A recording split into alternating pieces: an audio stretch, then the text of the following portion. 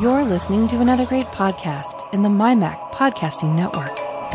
TechNet Podcast number 388. I am Tim Tech, and he's David Fan. David Fan. That sounds kind of Asian. Yeah. Yes, I suppose it does, really. It does. David Fan. Yeah. David Fan Pig. Tim Tech. Yeah. So, of course, we're referring to, you know what, forget it. I don't. It's not even worth covering. It's not. No. I just have a low tolerance for stuff. Yeah. Speaking of stuff, a lot of stuff going on in the world of tech. And let's start here because it seems like, you know, this is like the third week in a row we're going to say something about USB. But this is actually not too bad, to be honest. So you posted this. It's an Ars Technica article. Thunderbolt 3 becomes USB 4 as Intel Interconnect goes royalty free. Now, back in 2017, I do remember this. We may have even covered it at the time. That Intel, who is the patent holder for Thunderbolt, even though it was co-developed with Apple originally, it basically said they're going to make the specifications for Thunderbolt 3 royalty free, so anybody can make it. You don't have to give them money to do so. And Thunderbolt 3 is 40 gigabits per second transfer speed, which is stupidly fast. Almost pointlessly fast. Yeah, well, that's kind of the thing. Yeah. People lament the fact that you can't upgrade an internal hard drive on some machines now, or stick a second hard drive inside. And I get it. I do. Less clutter. It's kind of one box. Sure. But when I was at OWC and doing a lot of these trade shows, everybody was waiting for internal bus speeds to come to external drives. That's what everybody really wanted to see. And Thunderbolt 3 fulfills that promise. Yeah.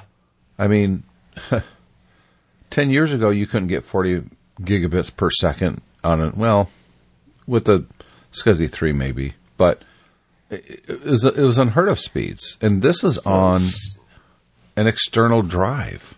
Yeah. I mean, previous to this, the fastest stuff was FireWire, but that was only 800 megabits per second for the fastest for FireWire 800. Yeah, this is an order of magnitude faster. This is, yeah. Well, that would be 40, almost 50 times faster. Yeah. How fast do you need, David? Well, look, if you just plug in the hard drives and copy some files. Yeah, it's stupid. That's not what it's kind for. Of USB 3, well, again, we're getting into this thing about the naming, but the current USB 3 is fast enough. Yeah. This is about GPU, though.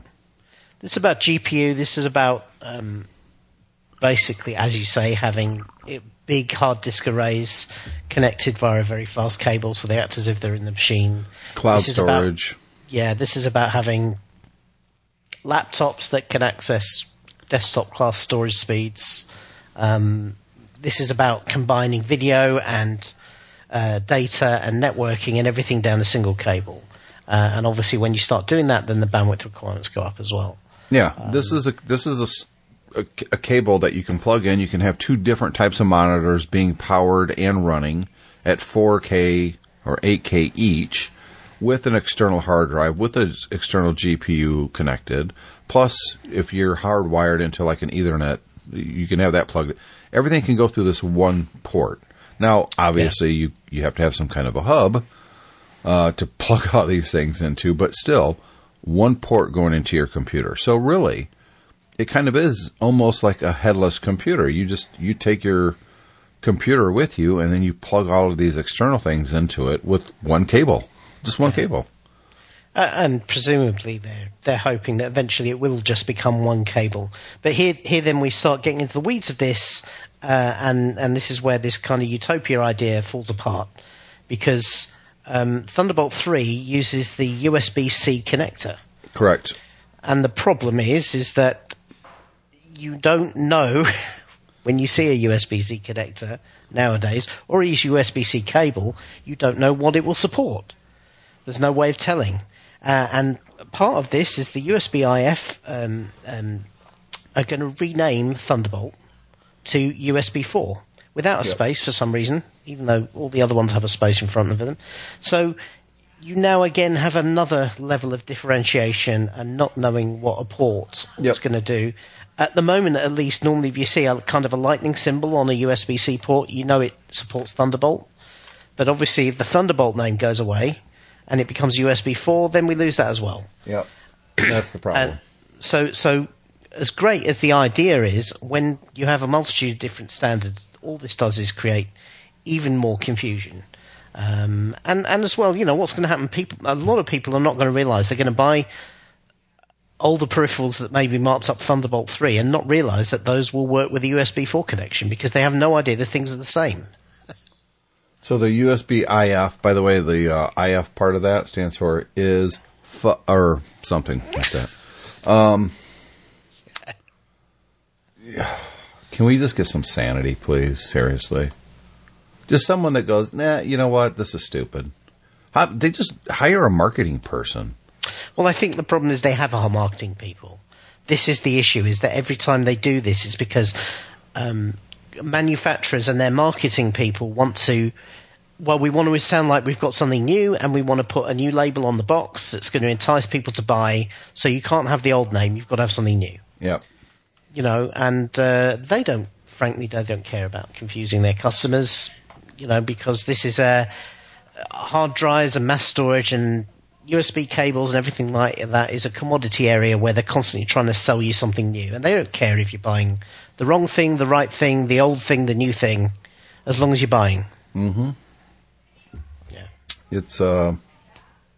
It's sad, as is what's going on with BioWare.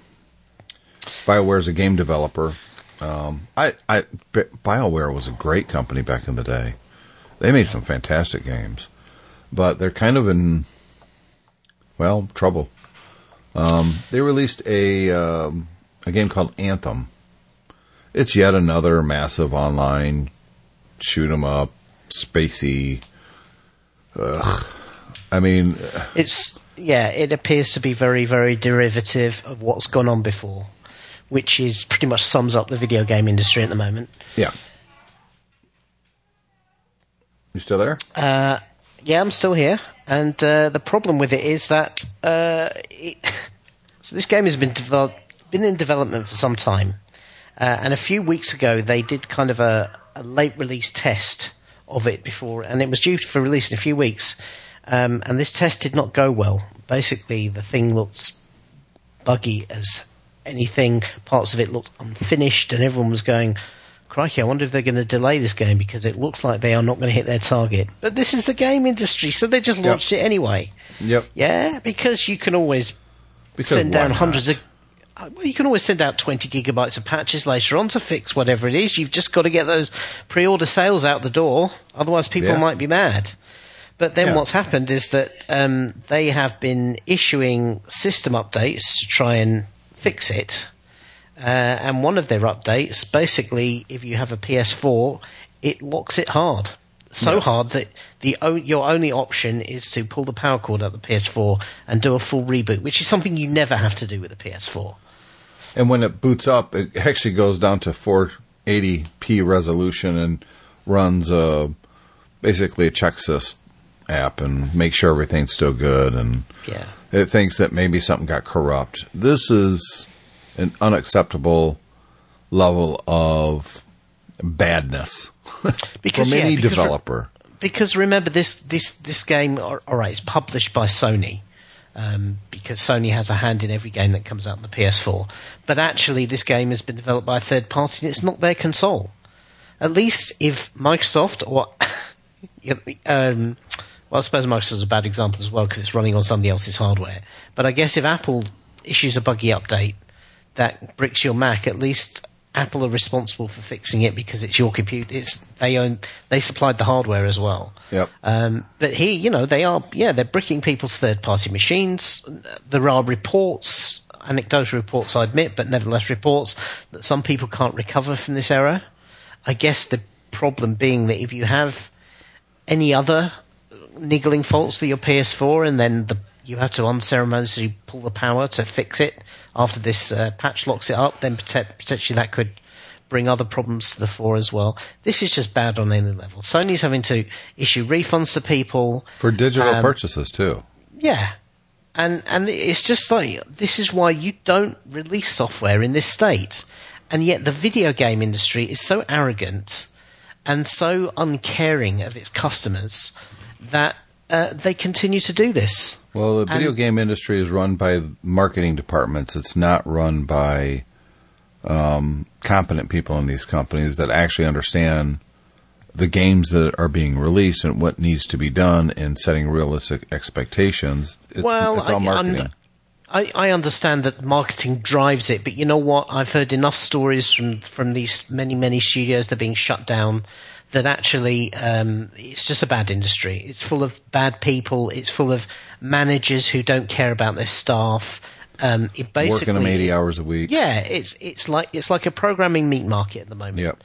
And they spend colossal budgets on these games, and yet the people making the games happen see very little of that money. It's all lining middlemen's pockets. The game industry at the moment is like the very worst of the studio movie industry in the 20s and 30s and 40s. Yeah. You know, they treat they treat the people who make the product as lousily as possible, and then there are a group of fat white men at the top who are making all the money and creaming everything off. And that's what it is. And frankly, at this point, I'd rather see the industry die or go through another crash than continue the way it is at the moment. Yeah, I don't think that's going to happen, though, because Sony is selling a ton of PS4s, a ton of games. Nintendo, quite honestly, is raking in money. They're doing fantastic. Yeah. And you're not hearing about a lot of these issues with Nintendo stuff. No. And Microsoft is finally getting, it seems, back on track with the Xbox, and sales there are starting to look pretty good. So the industry as a whole, as far as, say, Wall Street is concerned, or the casual observer of game players, it looks pretty good. But it has a dark underbelly. Exactly. It's doing it on the back of the people doing the work. And, you know, I remember hearing about when Disney's animators went on strike because they were so poorly treated. And, you know, Disney very much resisted dealing with them, tried to break the strikes and didn't want to negotiate or anything like that. Ultimately, they got better conditions, but it was hard. And unfortunately, at the moment, I think the people who are working in the lower ends of the game industry have no representation to make anything change. I have a friend. He's a friend of the family. He worked as an animator at one big studio where they were famed for a certain type of game. He'd been working there for about 4 or 5 years. He's just moved. And I said, oh, what prompted the move? He said, I just got sick of being in a factory. Yeah. That was his exact words to me, is that, you know, it was just every week it was another game, do the same thing you've done before. And it was just a production line. You know, he said it was creatively stifling and the politics weren't very nice either, so he moved. I'm reading this next story that you've got. THQ Nordic, game developer. This is the other side. Is, you know, those marketing people we've just been complaining about. Sometimes they aren't very bright. So THQ Nordic internet did there, your internet is completely dropping off. Oh. Someone's playing a game in the background or something. Okay, well, try and keep up because I'm recording my end. THQ Nordic did one of these Ask Me Anythings, where you invite people on the internet to ask them questions. Unfortunately, rather than doing it in somewhere like Reddit, which is traditionally the place where this is done, and don't get me wrong, Reddit is not necessarily the sweetest place on the internet, but it is a thing for doing these sorts of discussions, and they're fairly well managed by Reddit because obviously they don't want bad press. Instead, the marketing people thought it would be a good idea to do this on 8chan.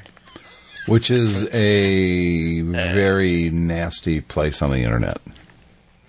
Yeah, I mean, people are probably more familiar with 4chan, and 8chan is like 4chan, but a little bit worse. Yeah. So they rampant illegal activity, known for posting. Child predators like it. Let's put it that way.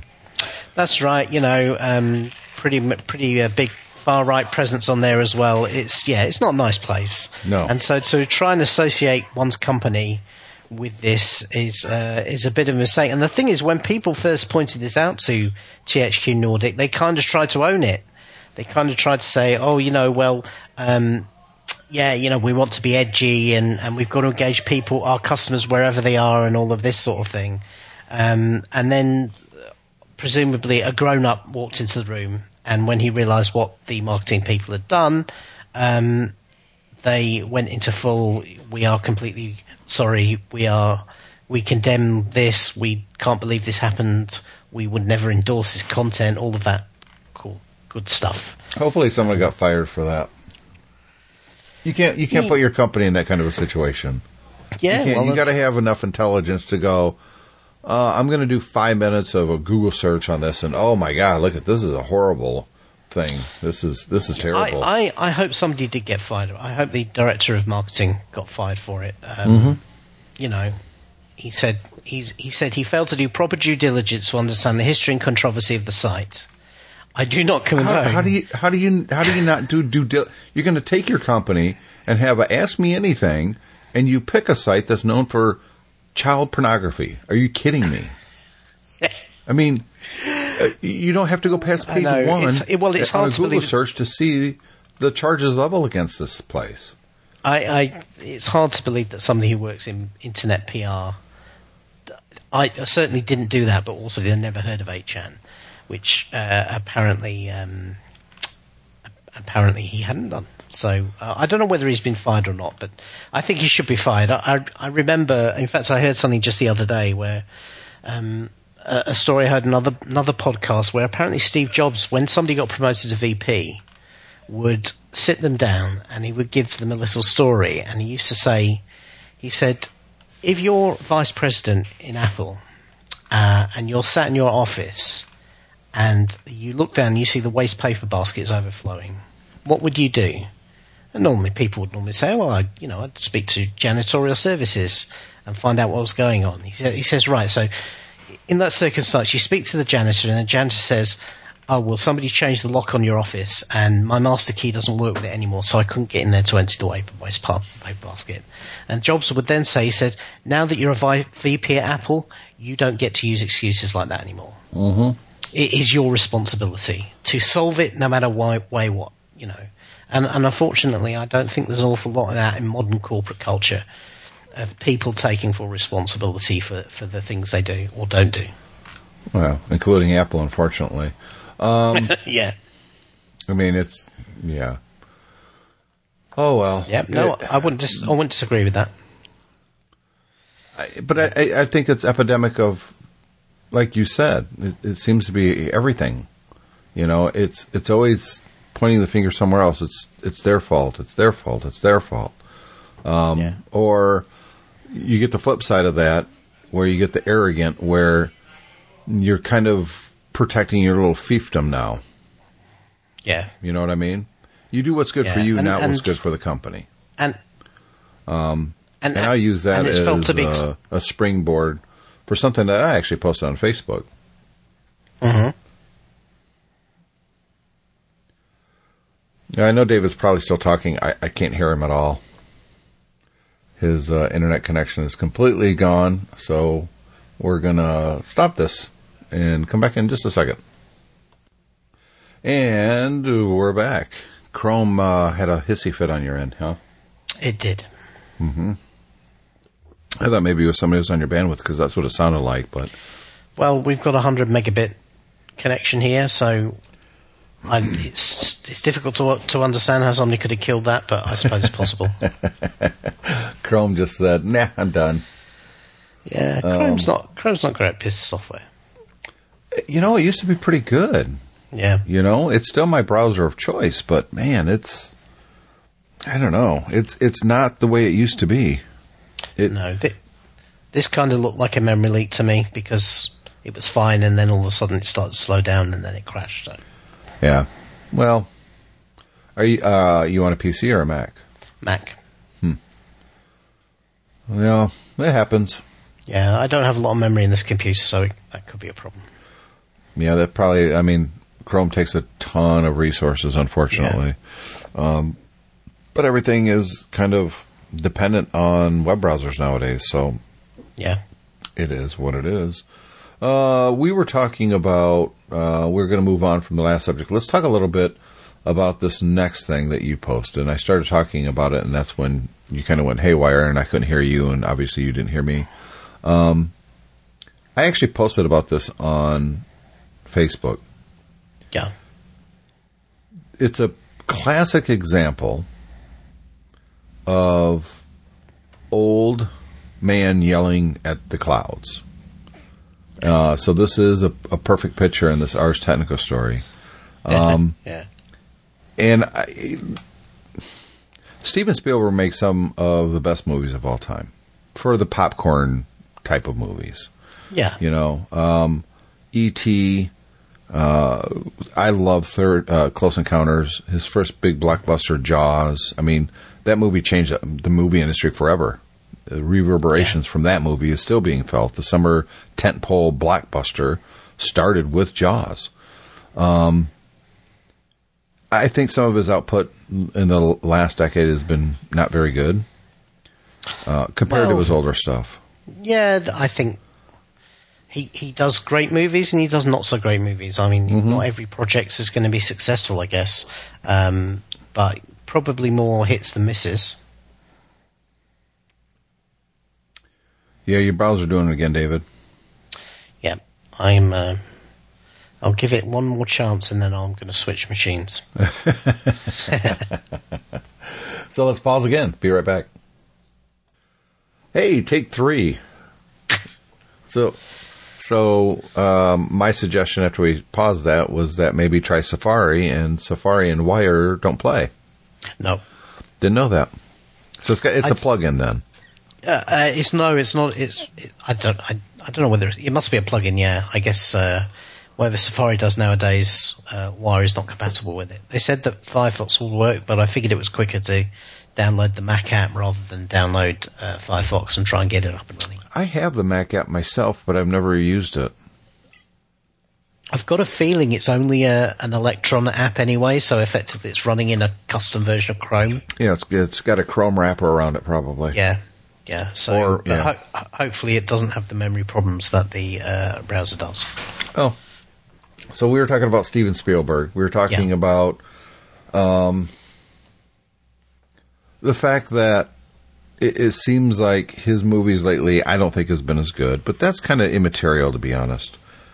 This whole thing is about Steven Spielberg going to war, basically, against Netflix and other streaming services, saying their movies shouldn't be up for Academy Awards.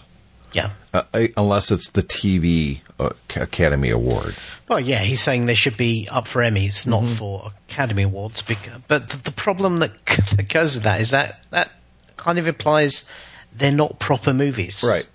And this is the arrogance part that really bothers me. And because they are proper movies. Well, they are made in just the same way. A dedicated movie for Netflix is made in just the same way with the same there's no production process than a movie for the theater. And so his backers are saying, well, what he means is they're not created and consumed the way movies are supposed to be in a big theater with popcorn and a shared experience and blah, blah, blah, blah, blah. Well, Shut up, Steven Spielberg. You only rubbish. care about getting an award. This is about him protecting his little fiefdom and getting his little awards because he can still get the backing of big studios to put big movies in theaters, and a lot of people can't, and yet more and more people, many more people are consuming content via HBO, soon Disney Plus, Netflix, CBS All Access. They're watching more content on those sites than will ever go to the movie theaters, ever, including YouTube. I mean, yeah. And to say that they're not deserving. Yeah, screw you. It's just because you don't like it as much because they're making better films than you are right now and stealing your awards. Go jump in a lake. So that this came up because Roma, which was made for Netflix by a previous Academy Award-winning film director, by the way, Alfonso Cuarón, who made Gravity with Sandra Bullock a few years ago. He made this little movie called Roma that's like a character piece, and it was made for Netflix. And I've not seen it. By all accounts, it's a fantastic movie. Mm-hmm. Well, it was nominated for Best Picture. Yeah. It won the BAFTA for Best Picture. A lot of people, it won a Golden Globe for Best Picture. A lot of people thought it was seriously in the chance with the Academy Awards. Of course, anybody with any brain thought, well, let's face it, the Academy Awards is voted for by Hollywood. They're probably not going to vote a Netflix film to win. But the point is that scared him, because the reason that they are scared of this is that those movies, and it goes back to what I was saying before about the video game system and harking back to the studio system in the movies, the 30s and 40s. The movies made for streaming services are being made outside of the Hollywood movie system. Yeah, they're being made often on lower budgets. Yep. They're being made far more in far more of an agile manner, and they're being made with far less of the studio crap. Right. Yeah. The creators have more control because the budgets are so much less. And also as well, because they're being made for a streaming service, they don't have these stupidly inflated marketing budgets that double the cost of these pictures. Now, if Steven Spielberg started making movies right now, he would be 1,000% on Netflix. Absolutely. But he's the old guard. He wants to still win his little golden awards and pretend that he is I'm so special. That's what this is about. He wants to protect how special he is. Well, Steven, your movies were really good. They've gone downhill. You are essentially the problem. You are why we like Netflix and the stuff that they're creating, because we don't have to go to a theater, because guess what? We don't always have time. You know, we kind of save we're going to the theaters for certain things. Like, for instance, I'm going today with Chad Perry and my two youngest kids. We're going to go see Captain Marvel tonight. But the thing is there's a couple of facets to this. First of all, there's Steven Spielberg and everybody else in the movie industry is quite happy to get second-string fees for their movies by issuing them on DVD and ultimately putting them out on cable and then to the streaming services, right? So don't turn around and say, well, movies aren't proper unless they're experienced in a theatre with other people. Right. Then what's all the special features on your DVDs and you do commentary for? What's that about? Yeah, why do you support those platforms? Why do you support TV as a platform at all if you don't think that's a proper way to watch movies? Right. Yeah. Secondly, you and I both know that the majority of executives in Hollywood and the majority of directors in Hollywood as well don't go and see their movies in regular movie theatres. They see it in private screening rooms. In fact, probably a lot of them watch them on big screen TVs. Yeah? So don't turn around and denigrate that experience like it's not as good as a movie theatre. Yeah, there are plenty of people who've invested enough money to make something that's probably better than the movie theatre.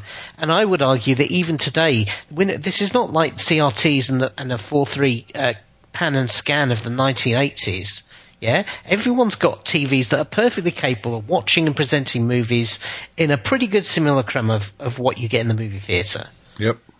Yeah, so that's another thing as well. This is just purely being threatened, and rather than embracing it and saying, "Oh, well, you know, I'm Steven Spielberg. Maybe I should do something on Netflix. Maybe I should do something for Hulu." I mean, look at Woody Allen, who I can't stand as a person. I think he's a despicable human being. But even he embraced it with Amazon. Now, Amazon backed out of the deal for whatever reason, and he's suing them for it. But that's not the point. The point is, he was more than happy to take Amazon's money and make films for Amazon Prime viewing. That's what the deal was for. And what I find most galling about this idea is the fact that these streaming services, they're kind of like the podcasting of movies. Yeah. In that they are a far more accessible way to allow young new filmmakers to get experience and to learn their craft and to present good entertainment at the same time. And because of the nature of Netflix and Amazon Prime, they're prepared to take far more risks than the big movie studios who basically want to turn out carbon copies of the same content over and over again. Yeah. Yeah? So if he were to get his way and to get streaming services turned into a second-class movie citizen, then he would be stifling the future prospects of young filmmakers. But he doesn't care about that. That's obvious. He cares about his getting the next award and getting a big fat paycheck for making a terrible movie like Ready Player One, which was a decent book. I don't want to say it's a great book. It was a decent book. And his movie was meh. But he wants to get a big fat paycheck from doing that, and he's not going to get a great big giant fat paycheck so he can buy a third boat if he just makes it for Netflix. And also as well, this is Steven Spielberg, who, yes, he's made Academy Award quality movies. Sure, he's won them. He's won them, yeah. But let's face it, he's not a specialist in Academy Awards. No. Yeah, he's one of those people who, can spend a whole lifetime not winning anything except for like sound and special effects and that sort of thing, and then get a Lifetime Achievement Award at the end of his career. Right. Yeah, he's not regularly in the running for Best Director.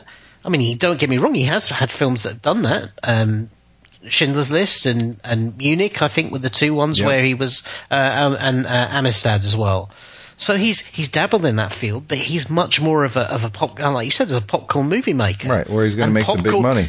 Yeah, but popcorn movies don't win Academy Awards. Right. So why does he care?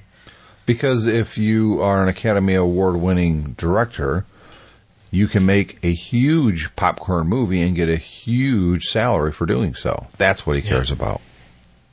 Yeah. He keeps trying to make it sound like, well, the integrity of the... Shut up. It's movies. Stop acting like you're making something that's going to, change the world. That it's going to make the world a better place. And get off your high horse and say, hey, look, all these young filmmakers, they have all these opportunities. And here's the thing. You don't even need a Netflix. David, you and I can film a movie. I can film it here in America. You can film it over there in England. We could put it together in whatever video editing app, a 2-hour movie, and upload it for no charge to YouTube. Yep. So the distribution channel is wide open to anybody, and I think that's scary to people like Steven Spielberg, and this is yet another way he's kind of lashing out. This is just one part of his, it shouldn't be up for an Academy Award. Ugh. The arrogance of his stance on this it makes me lose a whole lot of respect for Steven Spielberg. He can pretend it's about the movie-going experience and we create movies for... Shut up. It's not. You can pretend that all you want, but that's not what this is about. This is about you and your little buddies protecting your little fiefdoms. And when people say the Hollywood elite, this is the kind of crap they're talking about, idiot. Yep. This is what they're talking about. Stop pretending that you're some kind of important person because of your movies. Yeah. Nelson Mandela was an important person. You're not. Yeah. And of course, as well, it's also completely ignoring the fact that all of the barriers that remain in place in Hollywood for people of color, for people of different political and views on sexual morality and sex, frankly, because women get pushed down in Hollywood. And they get less chances and less opportunities than the white men do. Yeah, all of those barriers remain in place in Hollywood, whereas maybe this Netflix and these other places are areas where those barriers might not be the same as they are in Hollywood. Yeah. So, and this is a guy who wants to basically keep the status quo. The status quo isn't that great? In case he hasn't noticed. I agree with you. We do want to thank our sponsor, OWC, MacSales.com. They got Mad March going on right now. It's a big sale. Tons of products. I mean, I can't even count this many products. I mean, I'm scrolling and scrolling and scrolling and scrolling. So if you're looking to save money on some cool tech, right now I'm going to post a link at both mymac.com and techfanpodcast.com to March, or Mad March, Stellar Limited Time deals delivered weekly. So this is going to be a weekly thing. Every week in March, different items are going to be coming into this. They got some really cool deals right now. You can get a Bose Quiet Control 30 wireless Bluetooth headset, regular $300. It's $200 right now, saving $100. That is a good deal. Hey, interested in the HomePod from Apple with Siri? $249. Nope. One is great, two is even better. I don't know what that means. Does that mean you get two? Well, yeah, because if you get two, then you can get stereo. Oh. Yeah, but I don't... The price makes it sound... Or the way they put it, it makes it sound like... No, it's just one. That confused me. It's not easy. It's not difficult to do to confuse me. Just some really good deals. So check it out. I'll put a link in. We do appreciate them sponsoring TechFan, and I looking forward to seeing some OWC folks at Woodstock this summer. Which, by the way, David, Woodstock. I'm going to be there. You're going to be at MacStock this year. I am going to be at MacStock this year. So you were there 2 years ago. 3 years 2 years ago. That's right. Yeah, couldn't go last year. So the issue I had was when I was there 2 years ago, my mother-in-law was very ill. Yeah. And she passed away just after I got back from MacStock. So obviously last year it was the same time of year. I didn't really want to be away from my family because, it's a difficult time of Sure. year. This year, though, MacStock has moved slightly. It's slightly later than it used to be, which means we will be past that anniversary. And initially I was talking to my wife about maybe us all going out to Chicago for a week or so, making a holiday of it. She's already got a trip planned in a few weeks' time, so eventually she said, you know what, I don't think I can do another trip this year. But she suggested maybe I go with Alexander, so that's what we're going to do. So I'll be bringing Brooke, and you'll be bringing Alexander, and they're about the same age. Yep. And maybe we should plan a TechFan get-together at the Galloping Ghost Arcade again. That would be fun. Alexander is very keen to see Galloping Ghost. Brooke would be too. So, yeah, let's plan it. Let's do it. Okay. We'll open this up to anybody listening. I don't think anybody showed up the last one. Did they? Maybe one person? I think there were a few people there. Two or three people, maybe. Yeah. So we'll talk more about this and we'll nail down a date, but it's probably going to be on a Friday, the day before the show opens. We'll meet at Galloping Ghost Arcade and just look for the great big blue Sequoia with a black push bar in the front, and that'll be me. Yeah. And I'll be there. Brooke will be there. David will be there. Alexander will be there. Everybody will be there. It'll be fun. It doesn't cost a lot. The games are on free to play. You play kind of an admission. You just play all the games you want, and it's dark and arcadey and it's fun. Yeah. Let's jump over to we got a feedback, and this is going to lead into our wiki trolling. Steve Stavinsky sent us an email yesterday, as a matter of fact. Yeah. And he said, "Hi, Tim and David. This came up in a Facebook group I'm a part of, and you should check it out. All Things Tandy Radio Shack. It reminded me of the email I sent to you guys suggesting the long-awaited Bell Labs wiki troll, which we'll still get to one of these days. What I'd like to do is find someone that actually worked at Bell Labs, or and bring them on and really make a big thing of it. But quite honestly, David and I, we've been so busy with regular life that." I don't want to shortchange Bell Labs. It's such an important thing. It's been in our notes forever that we're going to do it. We just haven't. And now here I am suggesting another one, Radio Shack. Got to do it. Love the show. Thanks, Steve. We really do appreciate that. We'd, of course, welcome feedback from any listener. It's theshow@techfanpodcast.com, or just go to TechFan Podcast and leave a comment. You can send us email right from the site. Radio Shack. Yeah, and he sent in a link of a picture of a TRS-80 portable terminal, PT210, and this was basically a teletype terminal that you could connect your telephone handset to manually. That is, you wouldn't plug it in. You would literally take the headset receiver and put that down over two rubber cups so that it could hear what was going on through the phone. And then you could connect up to a back-end computer over the phone line and interact, and it would type things out for you, and you could type things back. If you want to see what this kind of looks like, go watch War Games. Yeah. They had one of these. Yeah. This is how we did computing back in the day. In some respects, I kind of miss it, but we kind of look at the past, especially with technology and stuff like this, with rose-colored glasses. And if you actually was forced to use it, you would hate it because of what you know it's going to become eventually. Yeah. It'd be terrible. It'd be terrible. But that's what we had back then. It was awesome. And the thing is that Radio Shack, I mean, I first encountered Radio Shack. I first started coming to the States when I was about 9 or 10 years old. And Radio Shack was an amazing place because it wasn't on the scale of anything like Best Buy, but it was like kind of like a shrunk down version of Best Buy in that it had everything to do with electronics. Obviously, as the name implies, it came out of the radio scene.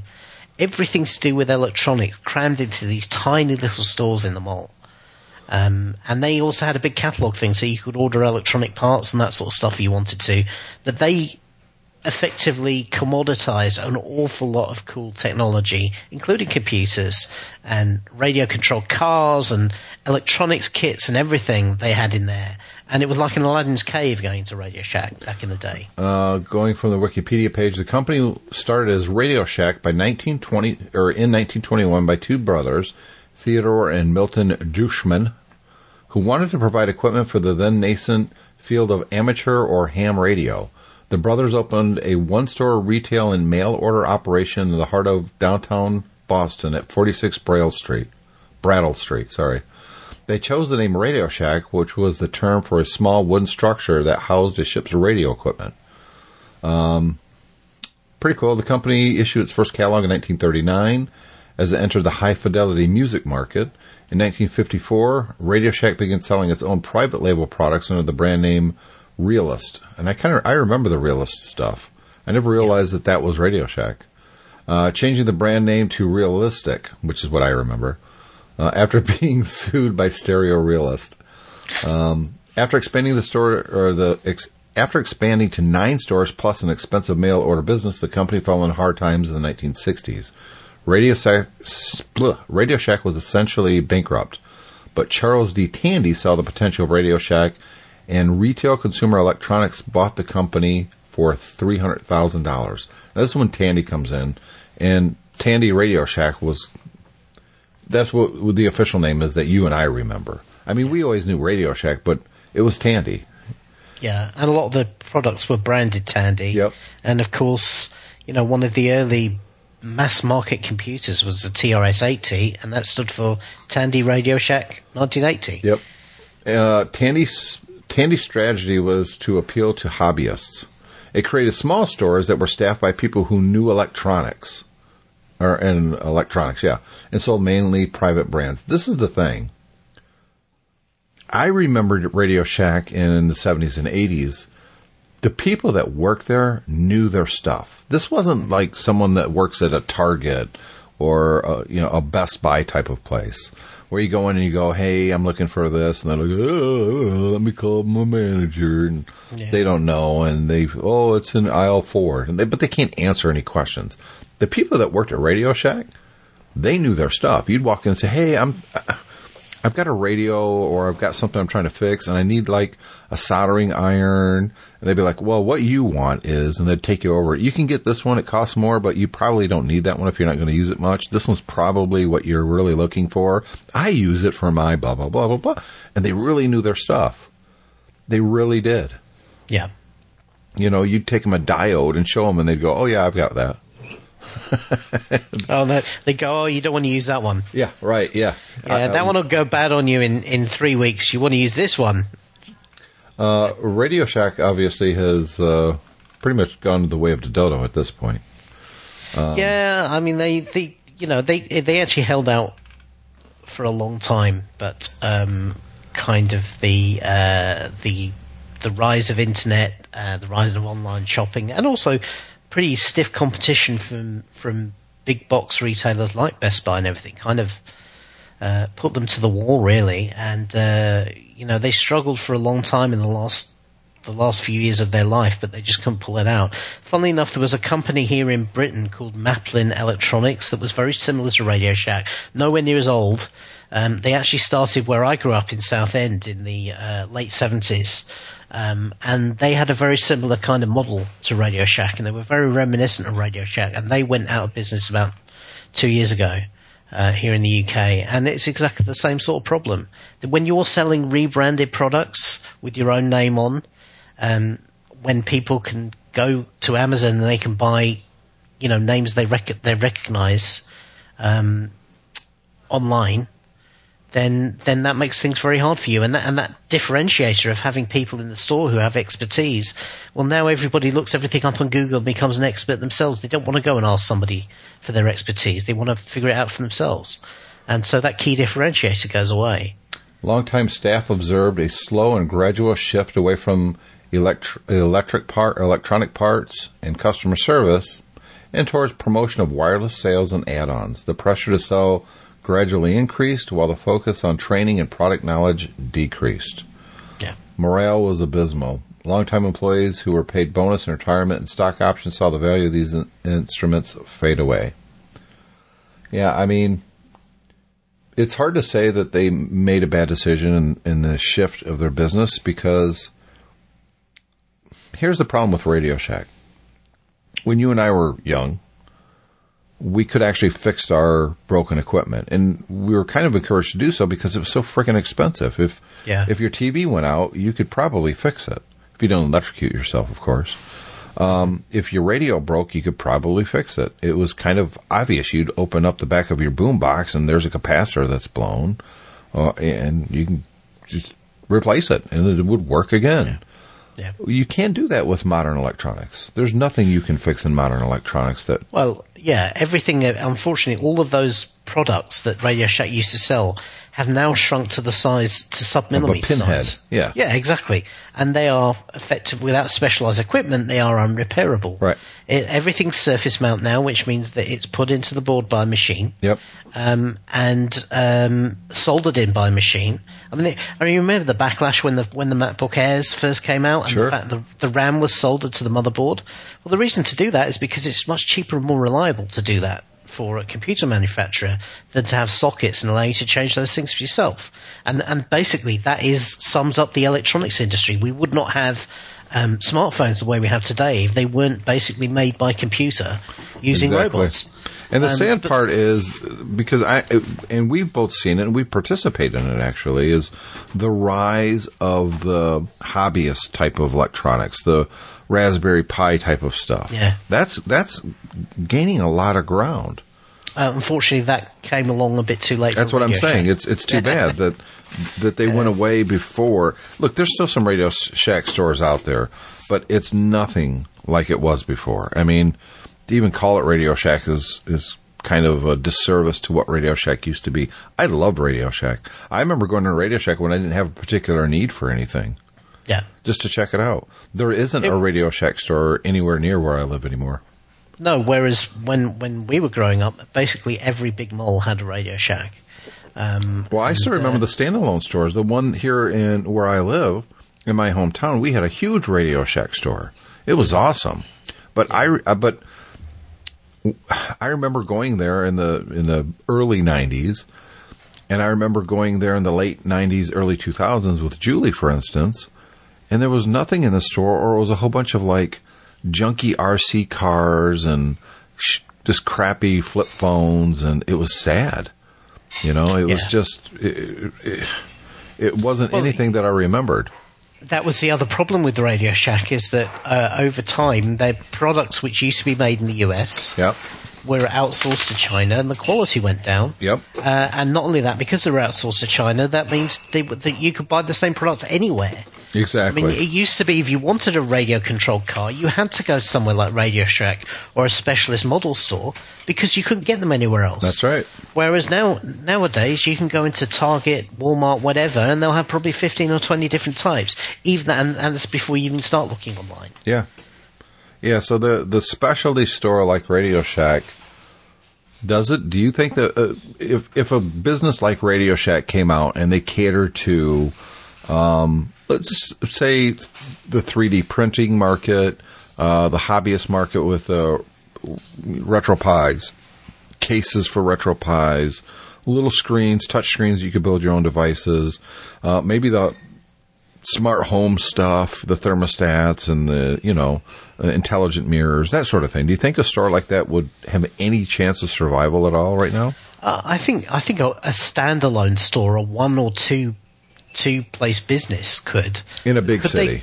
But could you have a national chain like that? No, because you can't compete with the internet. No, absolutely not. I agree with you.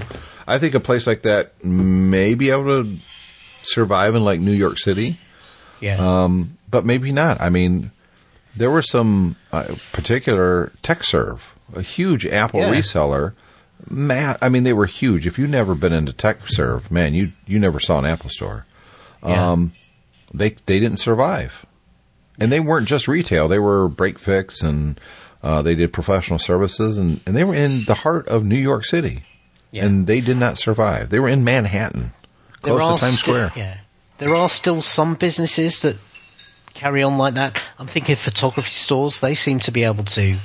B&H Photos is one of the big ones that are based in New York City. Yep. They seem to be able to manage. But again, they have diversified. Effectively two businesses. Yep. They've got an online business as well. So it's tough. If you have a niche and you can serve the niche with expertise, then I think you've got a chance. But you do have to be able to compete with effectively YouTube and the internet, and it's very difficult. Yep. Tell them if they break any of those dishes, they have to pay for them. She's emptying the dishwasher, so. Yeah. So with that, I need to go empty a dishwasher myself because I know it's done and fill it up with another load. We're going to wrap up this episode of TechFan. Apologies to you, the listener, for the interruptions. Hopefully I got it edited correctly, splicing it all together. But technical things happen occasionally. It's your refund for this episode's in the mail. Just send your bill to David B. Cohen on Twitter. And I'll see you next week, David. And hopefully we can talk about Captain Marvel. Yeah. Bye. Bye.